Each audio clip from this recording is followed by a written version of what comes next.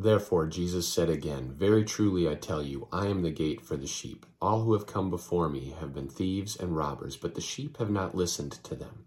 I am the gate. Whoever enters through me will be saved.